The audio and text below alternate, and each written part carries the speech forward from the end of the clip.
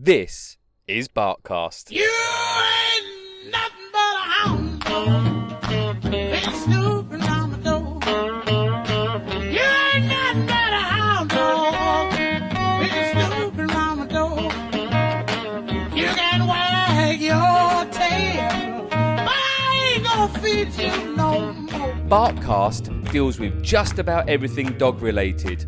Dog obedience, training, health, owning a dog behaviour and care and nutrition. Each week, your questions will be answered by professional senior trainer and owner of Canine Point Academy, Russell D. Russell, a professional member of the IACP, a registered evaluator with the American Kennel Club, and has trained thousands of dogs across a variety of disciplines. Hi Russell, how are you? I'm doing very well, mate. Thanks for asking. Excellent. Right, email for you to answer. Go for it. This person, it's Steve, has got a little dog.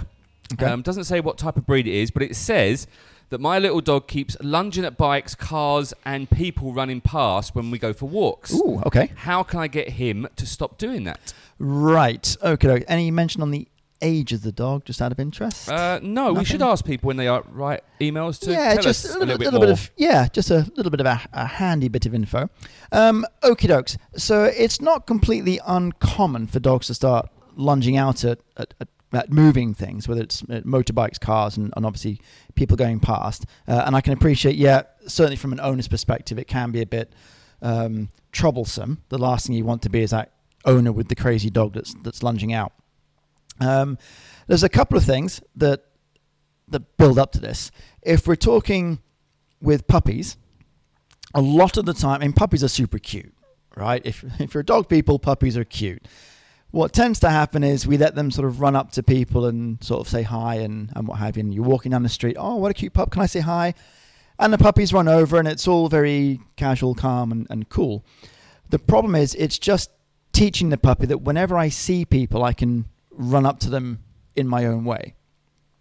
I would much rather have us as owners at least make the dog give us the attention first. So rather than just arbitrarily running up to strange people, instead of doing that, just focus on us and engage with us. It will help over time to negate what I would call that barrier frustration, that now I'm so used to running up to people that now I'm being withheld by the leash because today I don't have time to let you run over and say hi to our neighbor. And we're sort of pulling them away and the dog's like, no, I need to go and say hi. I need to go over there. So that's one thing. Secondly, in terms of why do dogs chase bikes, why do they chase cars and people? Invariably because it works is usually the main thing. Sorry, what works? Yeah. Two things. One is it makes if it's a fear response or an unease, if I see this bike, I know, and it's coming this way, it's coming past me. If I bark at it, I can make it go away. So the bike comes along, it's getting close, and I go ruff, ruff, ruff, ruff, ruff, and the bike goes away. I won. This jogger, I'm not sure about this jogger. She's running towards. I go woof, woof, woof, woof, woof. It goes away. So I can control my environment by barking at it and making it go away.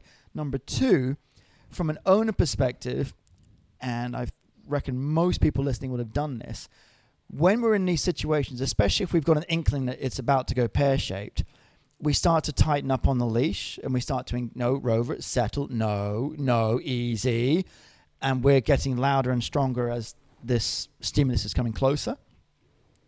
The bike or the person is coming past, the dog's really barking, we're kind of shouting, no, stop. The person on the bike goes away and everything calms down. So before and after said stimulus, motorbike, car, jogger, everything was fine. We're just going for a walk, everything's nice and calm. All of a sudden, one of those stimuli appears, and we, according to the dog, are the ones that are freaking out. We're getting tense, we're tightening up the leash, we're shouting, we're barking ourselves. If I bark and get rid of this stimulus, you will calm down. That's what I mean by it works. Okay? So for me, what I want to do is show the dog that I don't care about any of these stimuli. I don't care about cars and bikes and joggers. I care about you paying attention to me. So I want to work with that dog without the stimulus and just work on some attention work, focusing on me, maybe getting them to sit and rewarding and engaging them. So the dog works out, hey, this guy's a bit of an idiot. If I just sit in front of him and look at him, he'll give me a treat. Well, absolutely, Rover, well done. And I can do that in the house. I can do that in the garden. I now need to do it in the street or going for a walk or at the beach or wherever it is to show the dog that, yeah, paying attention to me really, really works.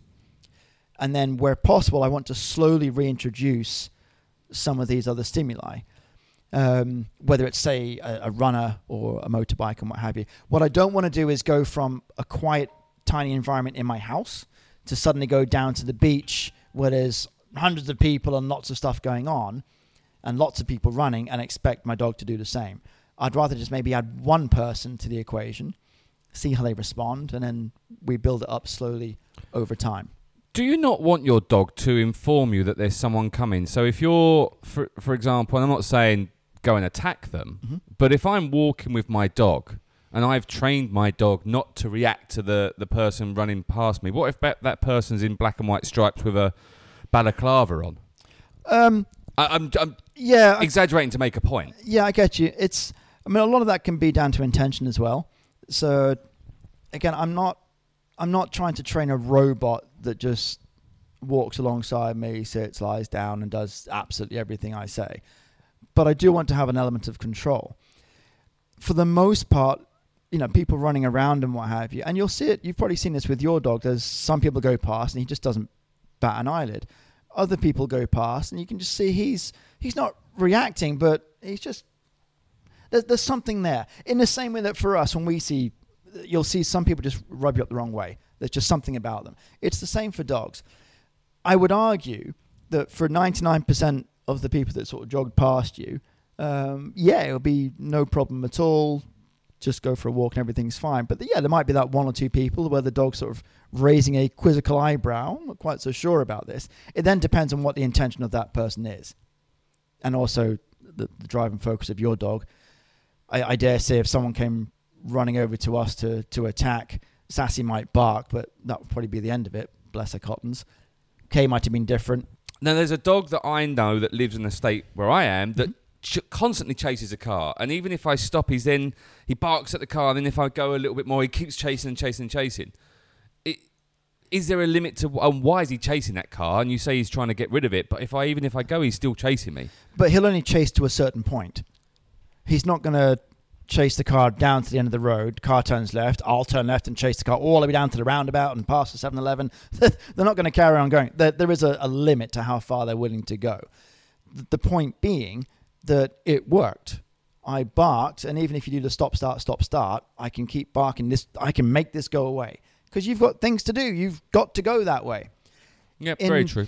In terms of a short process, the very first time that dog reacted to that person or that car walking by, if that person or car stopped and we worked with the dog and engaged with the dog and made that whole thing a positive thing, then that's less likely to reoccur that they're going to start chasing because, it's a car, that's a really positive thing, that's good. But why do dogs, I've got two in my street here that chase the car. Why do they do that? Because it happens 1,000 times a day and it's super rewarding because that it works. So if I have a couple of treats and I'm trying to say, hey, Rover, come here for a treat once or twice versus the 100 times a day the car or the bike is going past, I'm never going to win. So in terms of working our dog, again, that's why I said I'd rather not go from a quiet and training environment in my house to going to the beach where it's mental.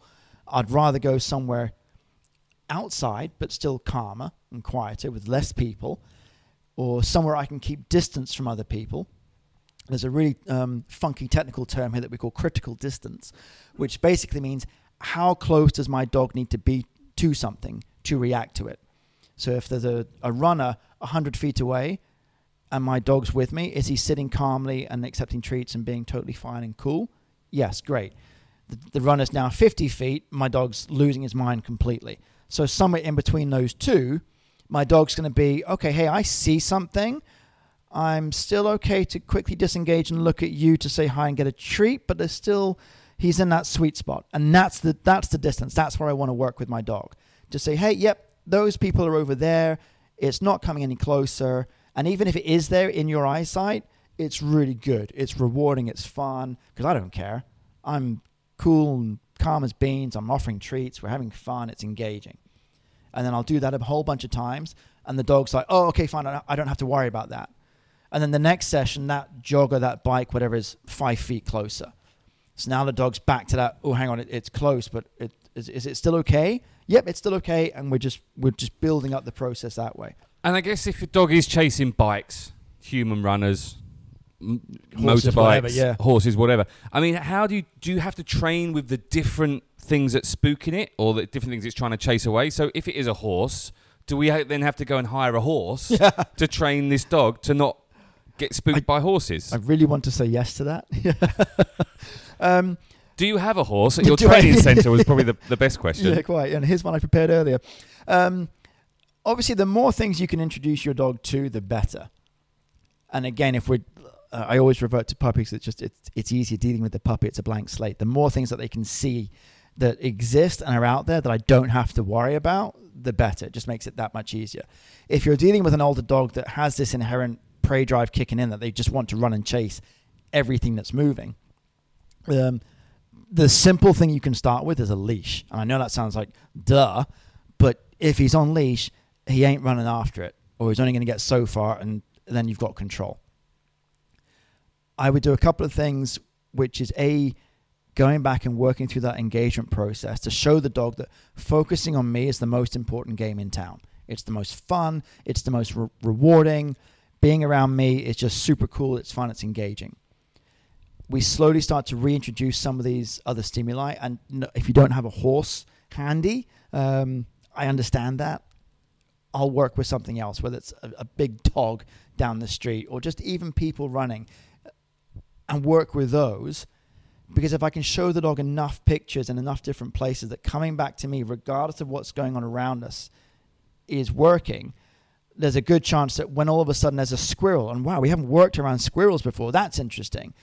But I've already got enough of a reward history built up in the dog that, yeah, Rover, leave that, come here. There's a much better shout that that's going to work. So basically what you're saying is if you don't have a horse or a squirrel to train your dog, then come to Canine Point Academy. That's exactly what I'm saying, Jay. Yes. Excellent. Thanks, Russell. Thanks, Jay. Cheers. If you're looking for professional training or somewhere to board your dog, either short or long term, then check out Canine Point Academy. That's caninepointacademy.com, or go to Facebook and search Canine Point Academy.